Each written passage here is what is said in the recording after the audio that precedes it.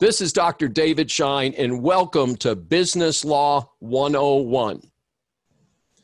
So one of the other terms that we want you to be familiar with as we get close to wrapping up for tonight is the distinction between law and equity.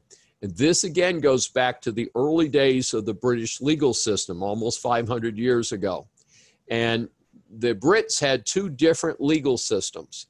They had a law system and an equity system. So if you were a farmer and you said the farmer down the road stole your cow and you wanted the cow back or you wanted the money for the cow, you would go to a court of law. I want money, I want my cow. But if you wanted an order of the court to say, do not steal my cow again, that's called an injunction, and an injunction is an equitable remedy.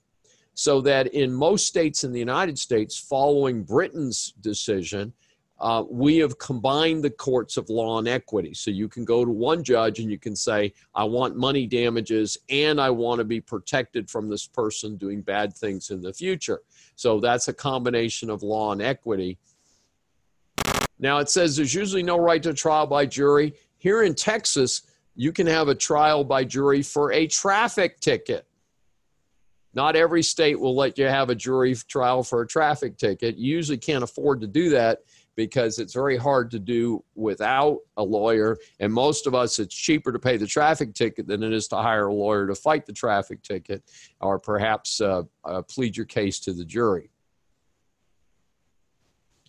So if the court tells you to do something and you don't do it, then you can go to jail. A good example of this is if you got divorced and you were ordered to pay child support or spousal support after the divorce, if you do not do that, then you can indeed be put in jail. Not very many people are put in jail, but it's just theoretically possible.